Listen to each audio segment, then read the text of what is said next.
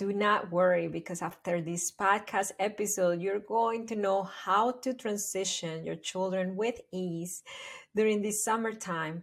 I'm going to share with you five things to transition your children from school activities, school mornings, school nights, school routine to summertime unstructured, summertime morning routine, summertime bedtime routine, transitions that are expected, yet they're still transitions.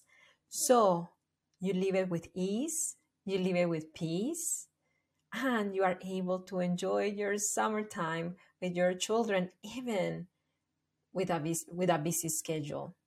My name is Marcela Collier. I'm the CEO and founder of HIC Parenting Education Agency. And in our agency, we are committed as HIC parenting coaches to help parents go from I want to break my cycle. I've tried everything and nothing's working. The reels and the TikToks are not giving me the transformation, to working directly with these parents, so they can understand themselves, understand their children, and respond with what they need, with what their specific family dynamic needs to thrive, doing parenting with understanding, gentle parenting. Okay, so let's talk about this topic. But before we go there, I want to invite you to a free class that we're going to have very, very soon. It is in Zoom. And then I'm going to share with you the 5 shifts to go from frustration, from I don't know why this gentle parenting is not clicking, the execution is a struggle, to finding the roadmap, the way that has helped so many of our clients in HIC to break their cycle. Yes, we are going to share with you what our methodology is, and this is a free class. So if you want to register, all you have to do is to open the description of this podcast episode, or if you are on YouTube, open the description and then you can register as well. Okay, so what are those 5 things to transition our children from school routine to, wow, summertime has been kind of crazy because their routine is kind of off, and then now like they're going to sleep at 10, at 10:30, and at first I was like, yeah, they're on vacation, but then now I'm like, I don't want this to be the everyday thing. I don't want this to be the everyday thing that they wake up at this time. I want to keep a structure. So, what are those things? That's what we're going to talk about. I'm Rachel. And I'm Marcela, and you're listening to the Parenting with Understanding podcast. We are parenting coaches who have helped millions of parents like you all over the world go from feeling isolated and hopeless, unable to break the cycle of permissive or punitive parenting, to feeling confident in parenthood and connected to their children's needs. It's important to understand that, believe it or not, our children's transition from school routine to summer routine is going to be messy. It is going to be messy because any transition in life, it requires a period where you are kind of finding your groove, finding your routine. It's messy for children and for parents. So now, knowing that, the first thing that I want to tell you is to embrace imperfection. Yes, embrace imperfection, because the tight schedule and routine that your children are used to when they were going to school, we need to redesign it and recreate it right now at summertime. And there is a transition period that is just going to look messy while we find that routine, that groove. So yes, your child has been in summer break for a few days now, and then you worry like this crazy unstructured routine going to bed at whatever time is still, if it's going to be the norm. It doesn't have to. And that goes to the second thing that I want to share with you. We can still create predictability and structure even during summer vacation, during summer break, we can still create that predictability. And a really good way of doing that is by having a conversation with our children. Yes, I have 7-year-old twins, and we sat them down and then we were talking, okay, so normally we go to bed at 7:30, we start the process. You might not need to go to bed at 7:30, or maybe this is me. I'm telling you what I did. Maybe for you, 7:30 is still the time. But for me, it's like, okay, I could be flexible in that regard. And then we came up with the agreement that pushing it half an hour, they start the routine at 8, and at 9 they fall asleep. Okay, it's doable for our family. So you have to see what the new normal could be for you with this new summer routine. It might not be my timing. It might not be like it will look differently according to your lifestyle, according to the ages of your children, according to if you are a morning person or a night person, if you're on vacation, if you're not on vacation, whatever it is, it's important to come in agreement on what that structure is going to be. And even better if our children are part of that decision, because when we make them part of that decision, they're invested.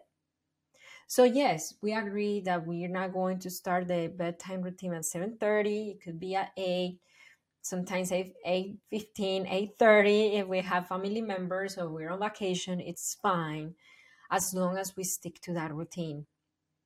Number 3, using visual aids.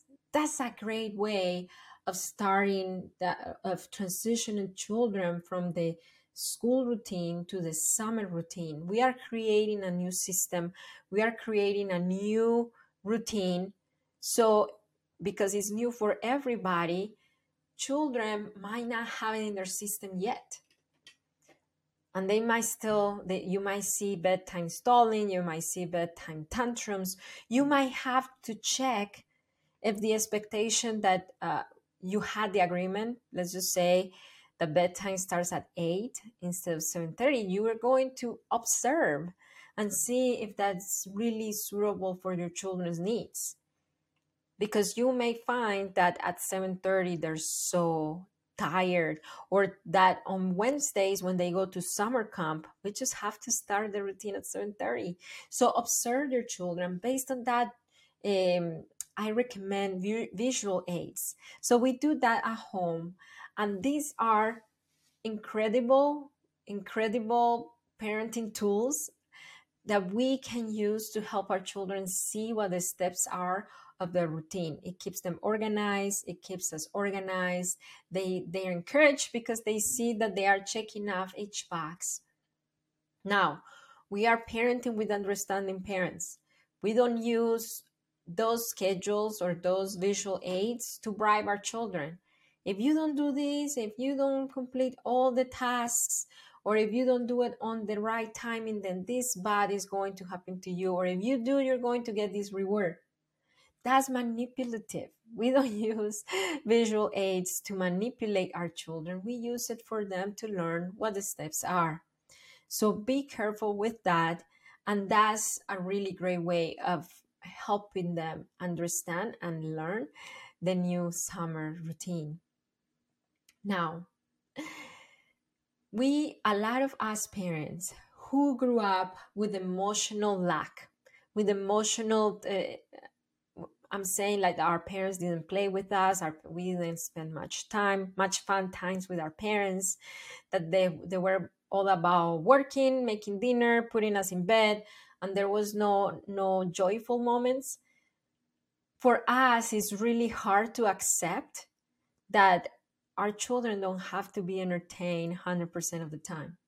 And we may fall into that, the mistake of overscheduling our children's summer activities. And that's a mistake that I found the hard way, because summer break is supposed to be a break. It's supposed for them to catch their breath, to be kids, to spend time with family, to be together, to just do nothing at some times of the day, to just be. And then when we overschedule our kids, and then they go to summer camp in the morning and the afternoon, and now they're going to swimming lessons, summer swimming lessons, and then in the night they do something else because they need to be scheduled all day. They get to the first day of school tired. And that I've seen it from own experience, making that mistake, that I start getting reports from school. They're not attentive. They're not on task. They don't want to be here. Like you can see when a child goes back to school tired from summer break. So that just for you to keep in mind that scheduling some summer activities is healthy. I'm not saying not to do it. I signed up my twins for swimming lessons. Overscheduling them to not have any room to be kids, to just be at home and enjoy their break, that might be a concern because they're not going to rest, and then they're going to get to school tired, to another hard school year. So, and 5, so that's number 4. 5, for you to make this summer vacation easier and for this transition to be easy, I encourage you to embrace adaptability as the summer goes. So we are in the beginning of the summer. We kind of have some things planned out, but that doesn't necessarily mean that they're going to be set on stone. At least for me, if I see that swimming lessons is maybe, I don't know, maybe they're coming from swimming lessons so tired that they're just on the couch, not doing anything else the rest of the day because they're so tired because the swimming lessons were outside, and then the Phoenix sun is hard in the summertime. I'm going to start assessing and seeing, okay, I planned this and this and that and that. That doesn't mean that we have to do it, because us who practice parenting with understanding, we observe our children, we observe ourselves. So let's just say, suppose that going to swimming lessons is just putting a really heavy burden on me and I'm getting very stressed out and anxious. That might be something that I want to revisit. I want to keep them in summer lessons for the rest of the summer. If the answer is yes, so how can I make this more relaxed for me? Can I ask, I don't know, can I ask my husband to team up with me, and then he does it sometimes and I do it other times? Or can we change the time that they go? Or can I have lunch ready for that day so I don't have to worry when I come back to start fixing lunch? So adapting as we go is observing our needs, observing our children's needs, and meeting our children's needs and our own needs. That's parenting with understanding. And that's what creates peace. That's what creates relaxation, and not to live on edge all summer. And then we get to the school season tired of dealing with summer. So if this podcast episode helped you, leave us a review. Let us know how it has helped you. If you're in YouTube, type in the comments, out of these 5 things that you learned today, what is something that stood out for you? And if you have not registered for our class, to start going from frustration, this gentle parenting is hard, I don't know how to break my cycle, I want to break my cycle of this the disrespect I grew up in, but I don't know how to apply it.